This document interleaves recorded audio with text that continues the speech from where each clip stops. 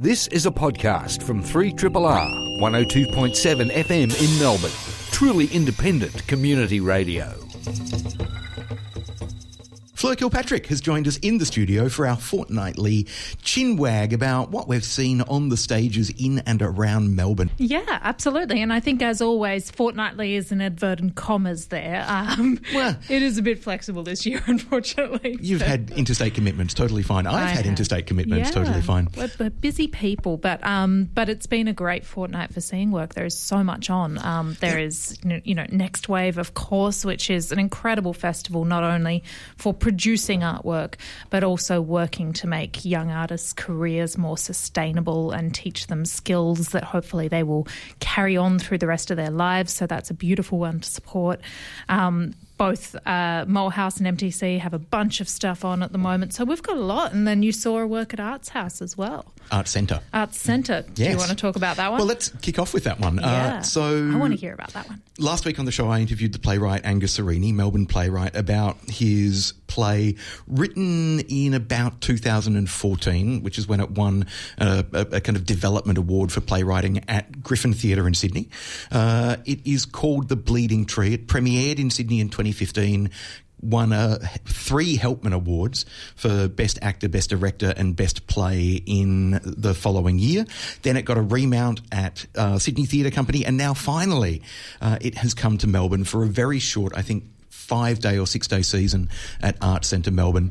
It's, on the surface, it sounds like a really bleak piece of theatre. It's about domestic violence. It's about a family of 3 women who, at the opening of the play, have just killed their father/husband, this brutal, violent, abusive man. And the play is about the ramifications, the aftershocks of that, and how the local community respond when this man has died. They paid no attention to what he was doing to his family while he was alive. It's only after he's dead that they start to ask questions. So it could be really bleak, but there's this beautiful vein of black comedy running through it. So it is in places a very funny play, but it's also shocking and visceral and beautifully directed by Lee Lewis, who gets those tonal shifts from horror to drama to comedy and back again in an eye beat.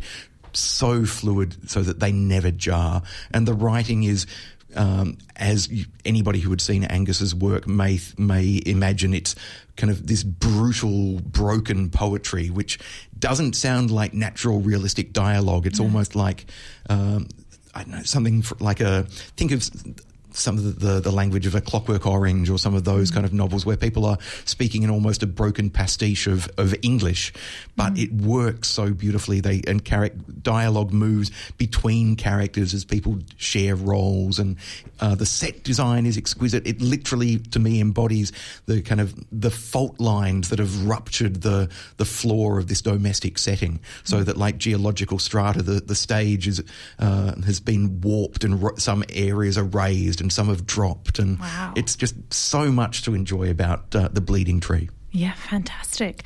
Well, on a very different note, but also I enjoyed it so much. There was is Going Down at the Molehouse.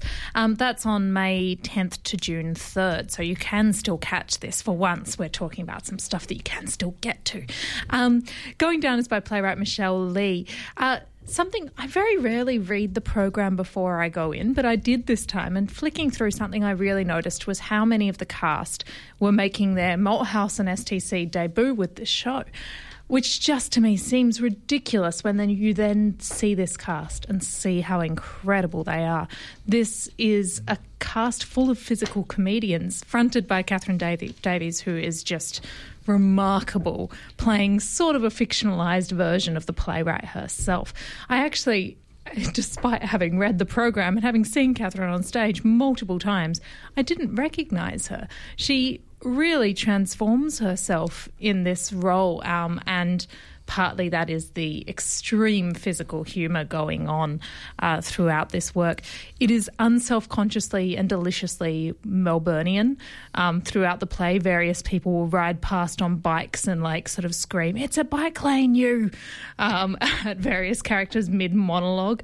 The play itself is a lot about this box that writers of colour can get put in, where they're expected to write constantly about being, about their background, about their mothers, their fathers, about their journey. In inverted commas, the ethnic experience. Yes, absolutely. And yet in rebelling against this box, Michelle Lee has actually written quite a lot about the experience of being an Asian writer in Australia.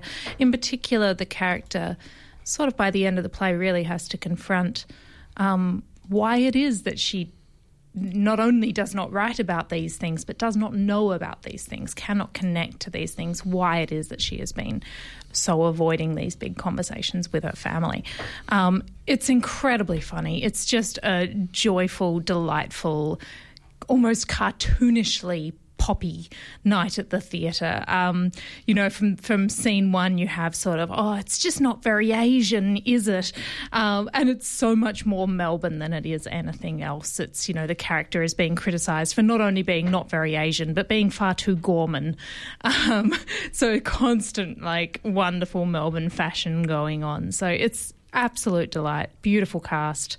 Very fun. Fantastic. I haven't seen Going Down yet by Michelle Lee, but as you said, Fleur, it's on till the 3rd of June at the Malthouse Theatre. I will have to jump on that and organise that. And before we go any further, I should mention that given that I was raving about The Bleeding Tree at Arts Centre Melbourne, that is on in the Fairfax studio at the Arts Centre, and you do only have a few days to see it. So that's on until the 19th of May? Yes. Yeah, that's 2 days away. Yeah. Terrifyingly short season. Gosh, yeah, amazing. So maybe should we skip across the road to MTC? Please do. Hungry Ghosts. So now I have a particular love of shows that are education works within big companies. I've written one myself this year, but what is so exciting about this is that a company that you don't usually think of as being flexible and brave and daring in their programming has the ability to do that with a show that is small and that has the guaranteed education audience, and therefore is able to introduce maybe some of their braver subscribers to this. But it is still a remarkably brave piece of programming to present to teenagers and go, all right, here you go. For your education show, you're going to get a show about Malaysian corruption and the experience of being split between two countries, and it's going to be post-traumatic, and deal with it. And the audience, for the most part, did. Where I was sitting, the students sitting in front of me, I didn't see a murmur out of them. So they were really there and really engaged with this. So while it is largely the text itself is largely about corruption, is largely about the disappearance of Malaysian Airline Flight 370, for me this play is a lot more about the experience of being between these two countries, about that distance, about the, the danger of getting on a plane, whether that plane lands safely or not. Still something is fundamentally changed when you get on a plane to leave your country for the long term. There is this umbilical cord between these two homelands is going to be stretched beyond recognition in that process. And so that was really exciting to see on an Australian stage, just a wholehearted exploration of that experience and just a deep dive into Malaysian politics at a time when Malaysian politics has very unexpectedly changed. The playwright, I did see a Facebook post saying, you've got this many days to come and see my play and see how irrelevant it's been made by the sudden Malaysian election. But that is, of course, a joke. It's still hugely relevant to think about what is going on in one of our very close neighbouring countries. And one of the other things to mention about Hungry Ghosts, which I also haven't seen. I've only seen 3 works over the last week. I've been a bit slack. It does finish this Saturday, the 19th of May. It's on at the Lawler Studio in the South Bank Theatre. But afterwards, it then goes out onto a regional tour until the 7th of June to Bendigo, Mildura, Geelong, Wangaratta and Sale, and then also pops down to Launceston in Tassie. Great. Sure. I mean, I think that this is exceptional writing and brave writing as well. I don't know, I spent quite a lot of the time watching this play wondering, would news of this reach Malaysia, that there is this playwright and these Malaysian Australian actors standing on stage saying this so directly.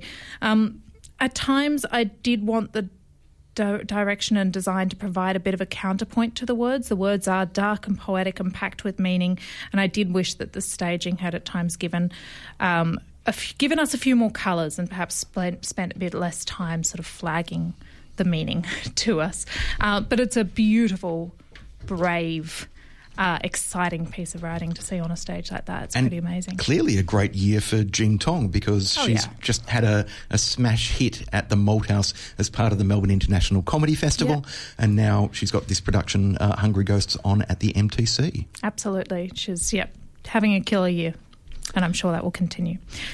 I've seen Baby Cake as well as part of Next Wave Festival. I haven't got to as much of Next Wave as I wanted to, but this one was really special, and I really hoped that I would get to it because, I mean, looking around the Melbourne critics community, I was like, I think this play is more for me than perhaps a lot of our other critics, because it is a lot about that experience of being a woman in your 30s.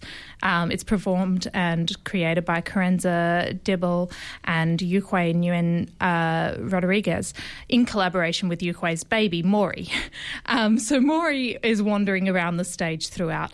So in a way, this work doesn't have sort of a conventional sort of narrative arc, but I think that allowed a degree of flexibility that is needed when you have a baby wandering around on stage.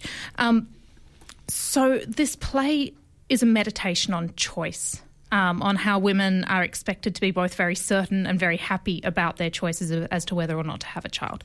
And this expectation of certainty was something that I really connected to. And in returning control, so I've been thinking a lot about this, that in returning control of fertility to women in the last 60 years, we've in a way put all the responsibility on women to make these choices, and there is a fine line between autonomy and isolation, and Karenza at one point did sort of hold up a sign saying, I hate that my partner says it's your choice, as if he isn't a part of this. So that was really interesting. Yuhui as well had said in the work, when I became a mother, I decided I didn't want to make work that erased that part of me. And so what you literally had here was a performer having to parent as they did their job. So there was a beautiful monologue that was meant to be delivered over here, I presume, but suddenly got moved because Maury tipped over his fruit cup and was pointing at it saying, uh-oh, uh-oh, uh-oh, repeatedly throughout the monologue. So Yuhui had to travel over and help him. They did paint quite a grim picture of parenthood, and yet Maury was the counter-argument, a living counter-argument, because honestly it was the cutest baby I think I've ever seen.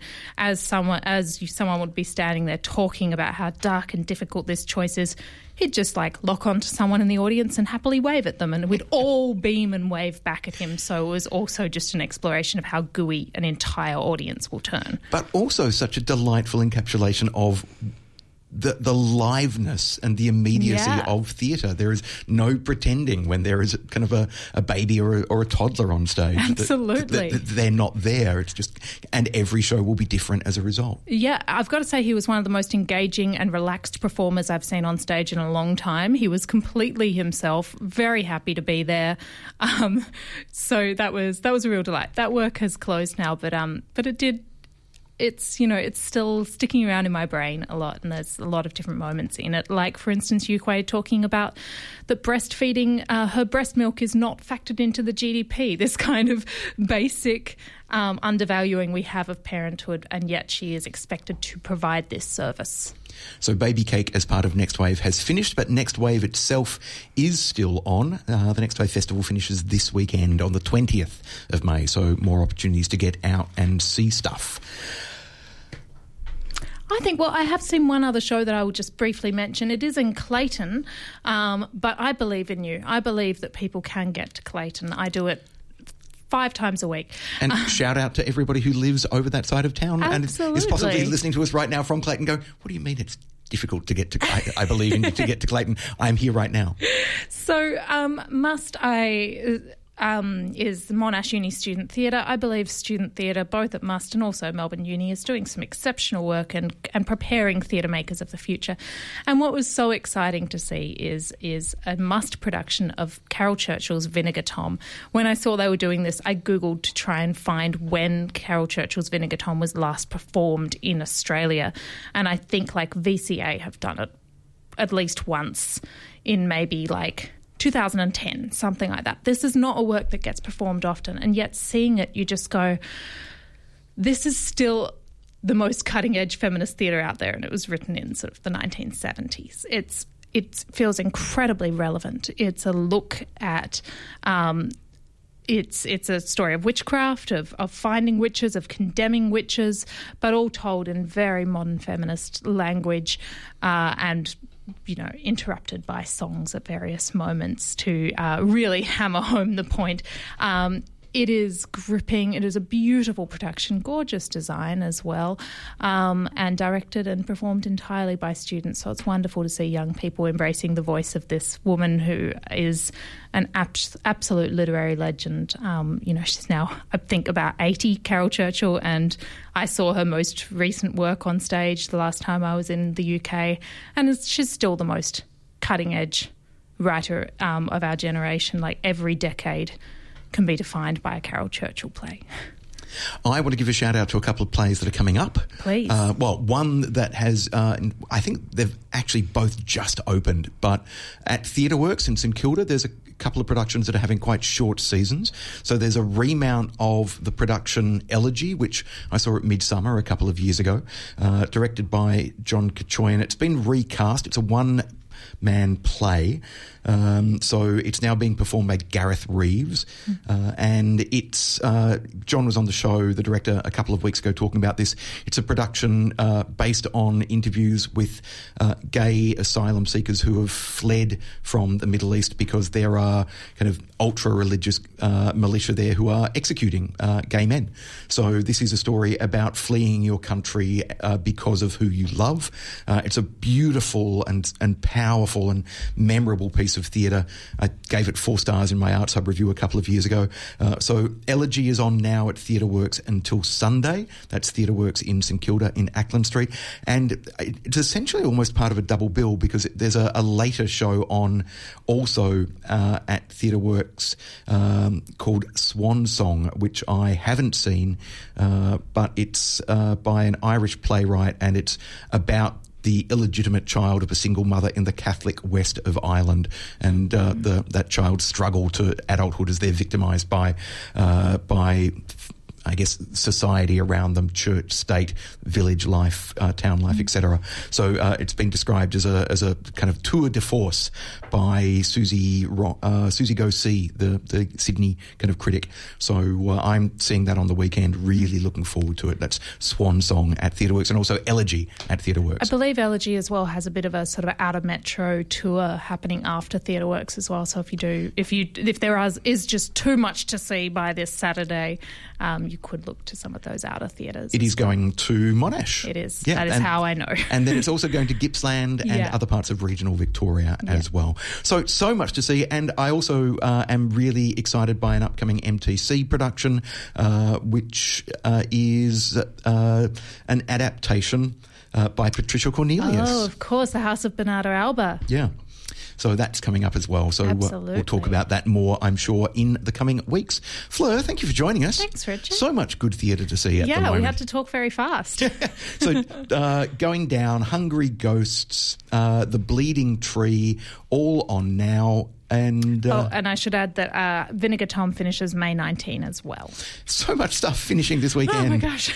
Go out and see theatre. Vinegar Tom, Hungry Ghosts, Going Down, and The Bleeding Tree. Fleur and I will rave about theatre again in a fortnight's time. Sure will.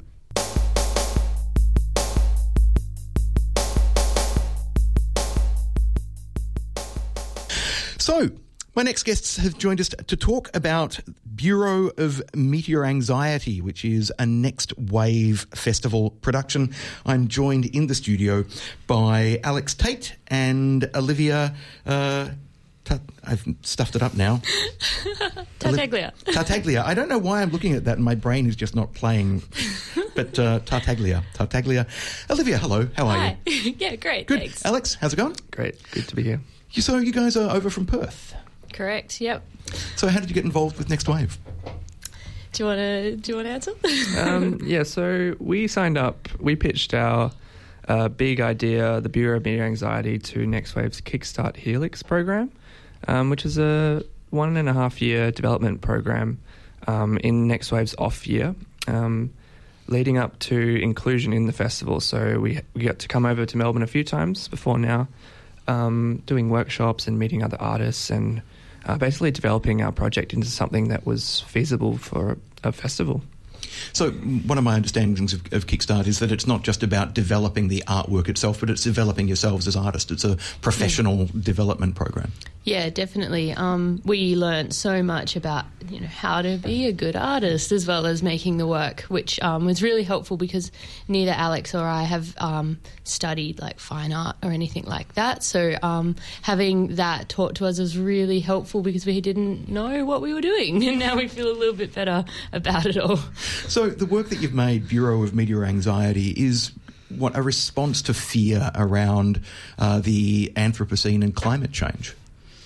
Yeah, so it's drawing on a term that West Australian philosopher Glenn Albrecht describes as media anxiety, which is the fear around weird weather and pre-traumatic stress around climate change. So we just loved the idea, the specificity of that, and honing in on people's fears while never specifically saying that it's climate change or this or that. But people are going to be worried about the weather either way. So I've not heard the phrase pre-traumatic stress before. Yeah, so it's interesting because I think we are seeing it these days in news reports and day-to-day life when people are so afraid of politicising anything that they say that they tend to use terms like strange weather, weird weather, or talk about record-breaking temperatures without ever saying the C word. So yeah, we felt it ourselves that kind of this is the start of something bad, the pre-traumatic stress, and it's just wrecks your mental health when you're already worrying about something that isn't even here. So taking those ideas, how are you then expressing them artistically and creatively? Well, we've created the Bureau, which we then offer to the public multiple therapies, and we sort of suggest that these therapies will help with your feeling of media anxiety, and if you do things like this semi-regularly, you'll be cured.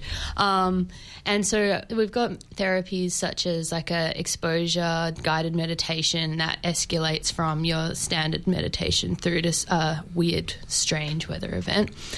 So you kind of kickstart the Bureau experience feeling a bit media anxious, and then we have an AI chatbot where it's like an online counselling service, a journal therapy area, and then a virtual reality therapy which we've called Nature Connect.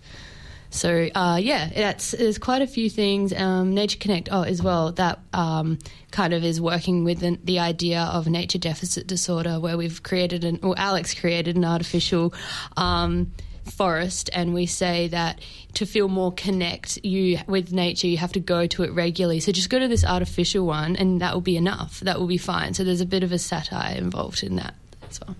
So nature deficit disorder, clearly anybody who lives in a major urban metropolis like Perth or like Melbourne, well, actually probably less so in Perth, because in Perth you've got, Kings Park, that kind of massive park right at the edge of the city, so there's a physical presence there, but certainly here in Melbourne it's very, very easy to feel cut off from the natural world. Yeah, it's actually derived from research that was focused on children and their early learning development. There was a lot of, it's kind of the science behind Montessori schools and wilderness play, like learning in nature. But we found it was relevant for adults as well, especially in urban centres, because, I know personally, especially coming to Melbourne, in Melbourne in winter and autumn, it can get very bleak. And we really do feel the distance from, in Perth you're always 20 minutes from the beach, so it's not as bad, but we feel it here in Melbourne especially. What kind of damage does being removed from a natural environment cause? I think it's a host of, your usual mental health symptoms, like lack of concentration and just general depression and low mood and anxiety and hopelessness for the future. Because if you don't have that connection with nature, how can you care about something and want to save something if you don't interact with it often? And so you would both see art then as a way of fostering greater empathy, greater connection, and literally helping people overcome anxieties. Well, yeah, to a degree, I think so. And I think one way that we've sort of tried to do it with Bureau of Media Anxiety is trying to create a thing that we want the audience to believe is real and potentially could exist, but then using art as that method to, because we can't create a real bureau, so let's make it an artwork and then try, intertwine it that way. One of the things that intrigues me about this project is that there's a degree of genuine emotion and passion and sincerity about the work, but then you've also added on this layer of satire as well, knowing that you can't create a real bureau, for example, playing with perception and so on as well. To what degree is that awareness of artifice versus reality intrinsic to the work? I think it was...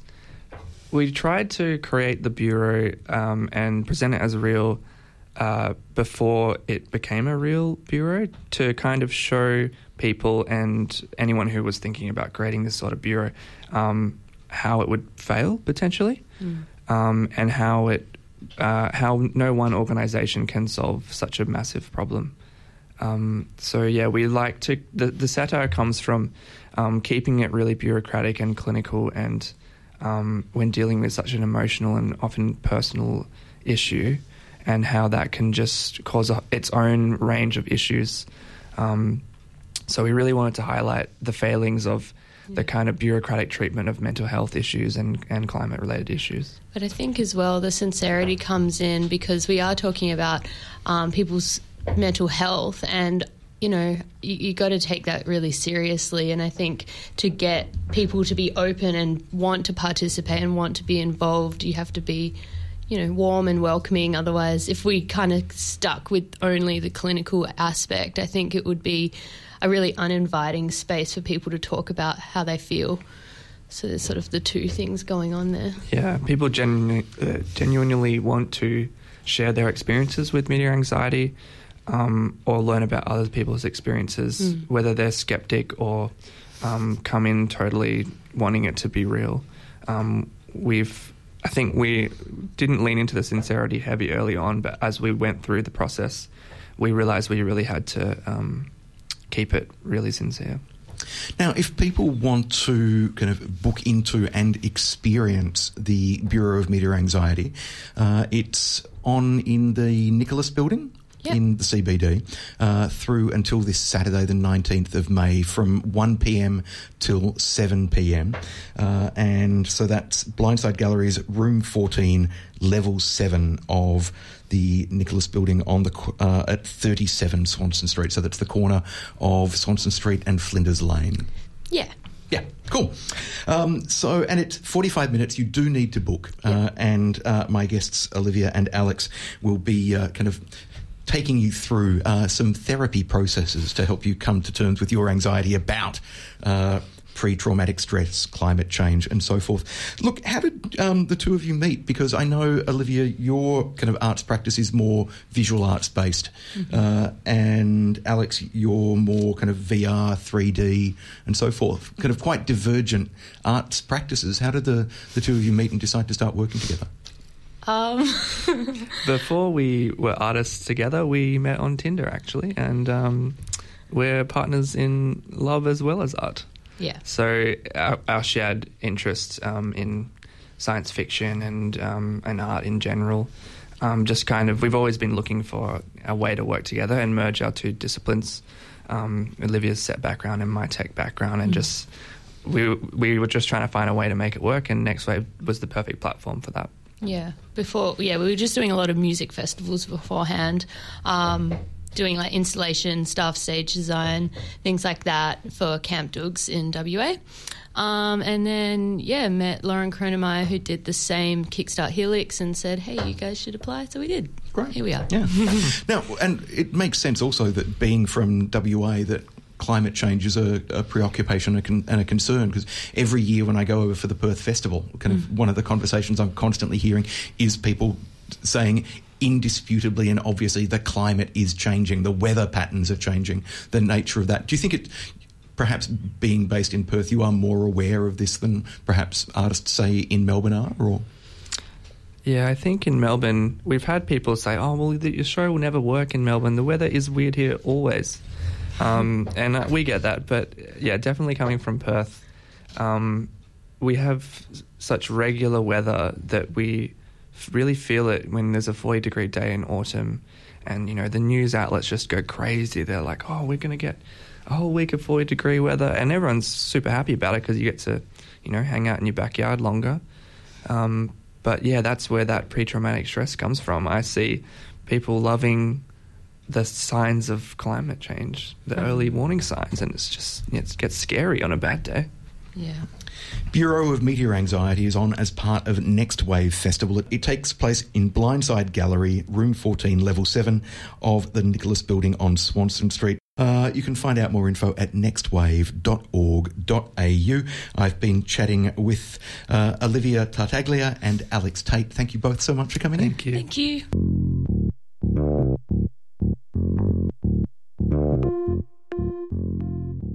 Sue Giles is the artistic director of Polyglot, a company who have been making work for children and young people for essentially 40 years, because the 40th anniversary year is indeed this year. Sue Giles, welcome. Thank you very much, Richard. And congratulations to you and everybody at Polyglot on 40 years of remarkable and wonderful work. I can feel the backing up of all the people who've been involved in this country, the whole of Australia.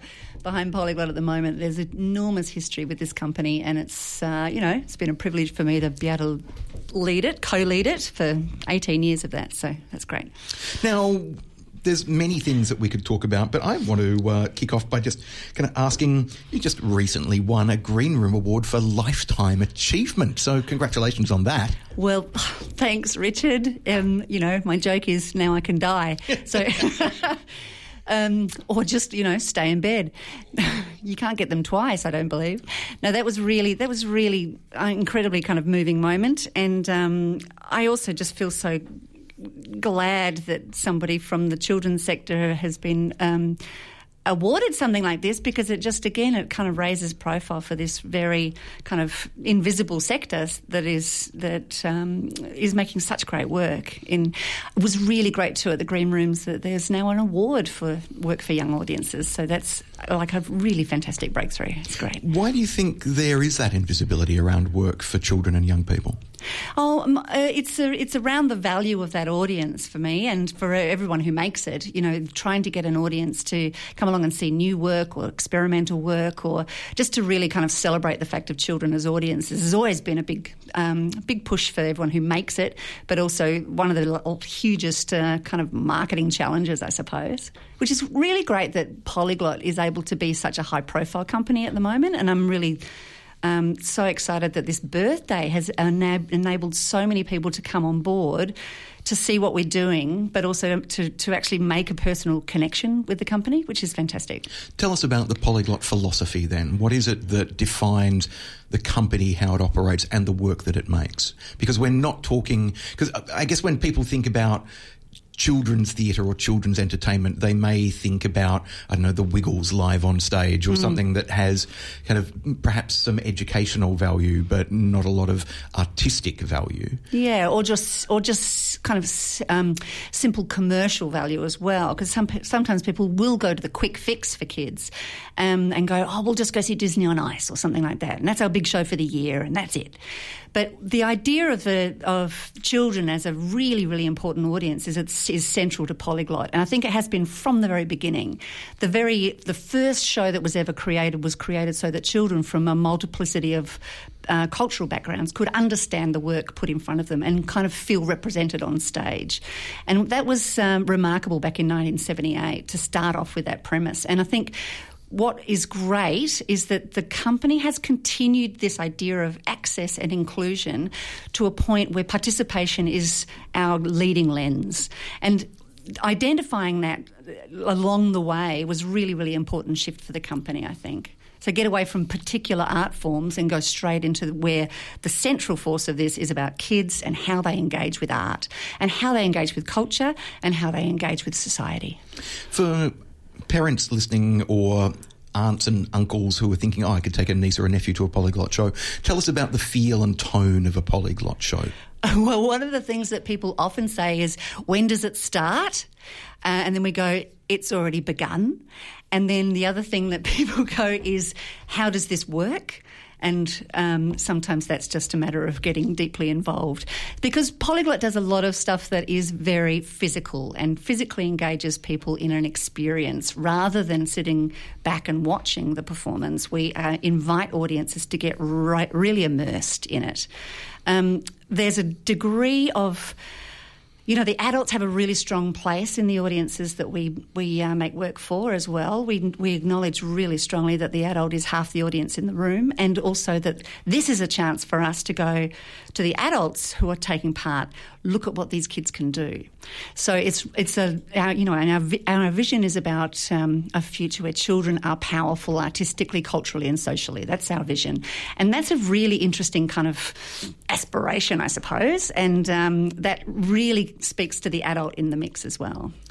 So we're talking about projects that are really quite hands-on and which are encouraging aesthetic awareness for children as young as babies and toddlers, for example, or works like one of the works that for me I think of, when I think of Polyglot, I think of We Built This City, which is kids and their families building giant cardboard cities out of boxes. Yes. It's as simple as that, but as full of imaginative potential as that simultaneously. That's exactly right. It's kind of like we want to open up the door to experience. So that something like We Built This City, which is one of the forms of work that we do, which we call play spaces, which is where we create an entire world that people can come in and physically engage and create it, make it, shift it, take control over it, and then step back and go, oh my God, we did that together.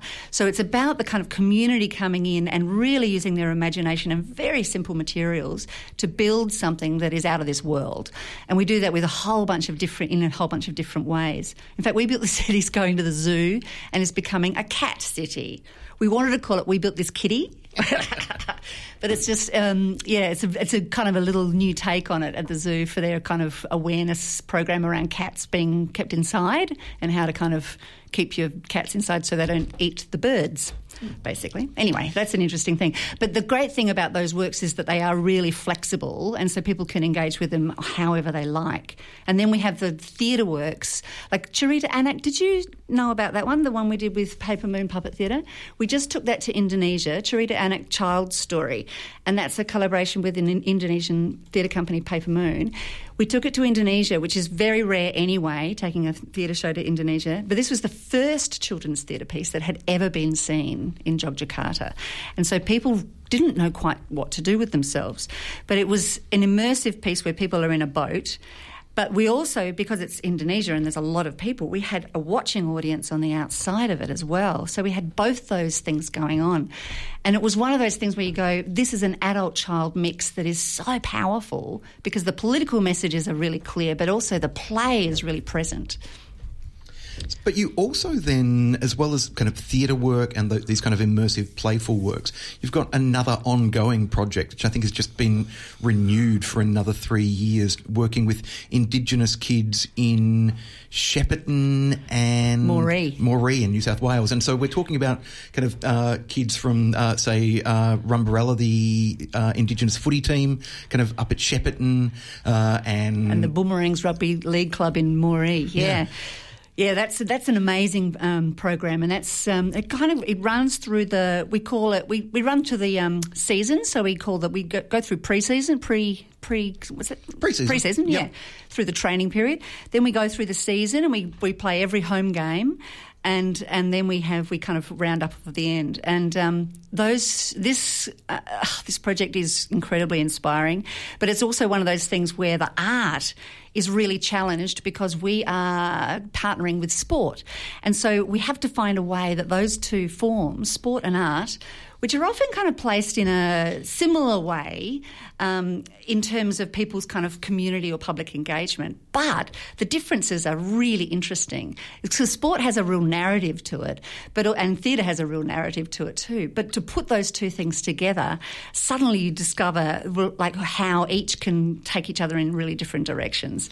We haven't managed to really put art onto the actual fields yet. But we're hoping to do so through the children.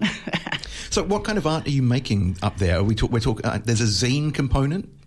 Yeah, well, the zines were last year. So the big, strong ones that the communities are really engaged with and running now are the radios. Each of the football clubs now has a radio. So there's Rumbalara. And Rumba Radio, and the kids are running that basically, and that runs every home game, and it's transmitted to all the cars around the perimeter. But you can also get it on Spreaker and on Facebook as well. So I actually heard the first ever episode of that radio program in Pakistan when I was in a hotel room there, and I was there in a hotel going just with tears rolling down my face, going, "Oh my God, this is working!" And then in Moree, it's the Boomerang's Broadcasting Commission, the BBC, and so and that's run by local guys as well, and that also does interviews and music and transmits to the cars around the perimeter as well. So that's been one of those things where, you know, because we're polyglot, we can actually bring a whole bunch of different art forms into this and not be worried about, muddying the waters, if you like. We're strongly and deliberately multidisciplinary. So radio has been a real discovery and has just been an incredible kind of galvaniser for people. Kids love speaking on it. People take it really seriously. And it's a really great way of developing podcasts, of getting the stories of these amazing clubs much further than within their own really small communities in those towns, into the broader town, but also into Australia.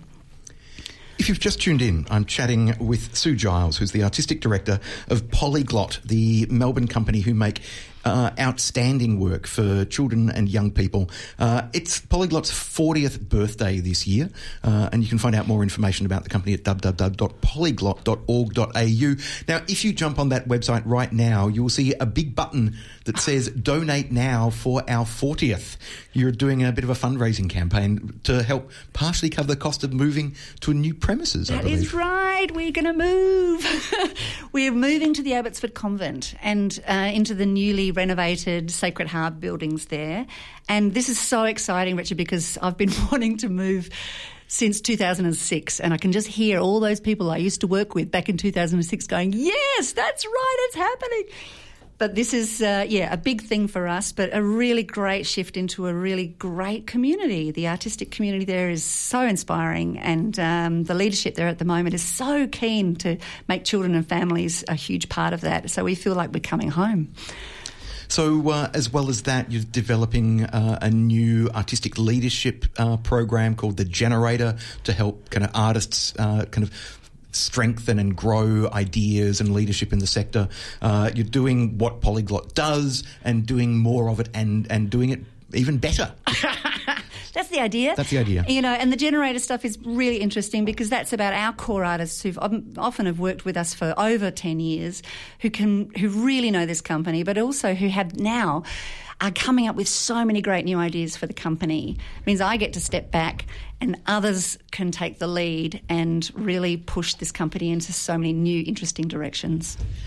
So if people want to donate to Polyglot's 40th anniversary, one of the important things to know is that Polyglot means you can donations of $2 or more are tax deductible, because Polyglot is listed on the Registrar of Cultural Organisations and endorsed as a deductible gift recipient.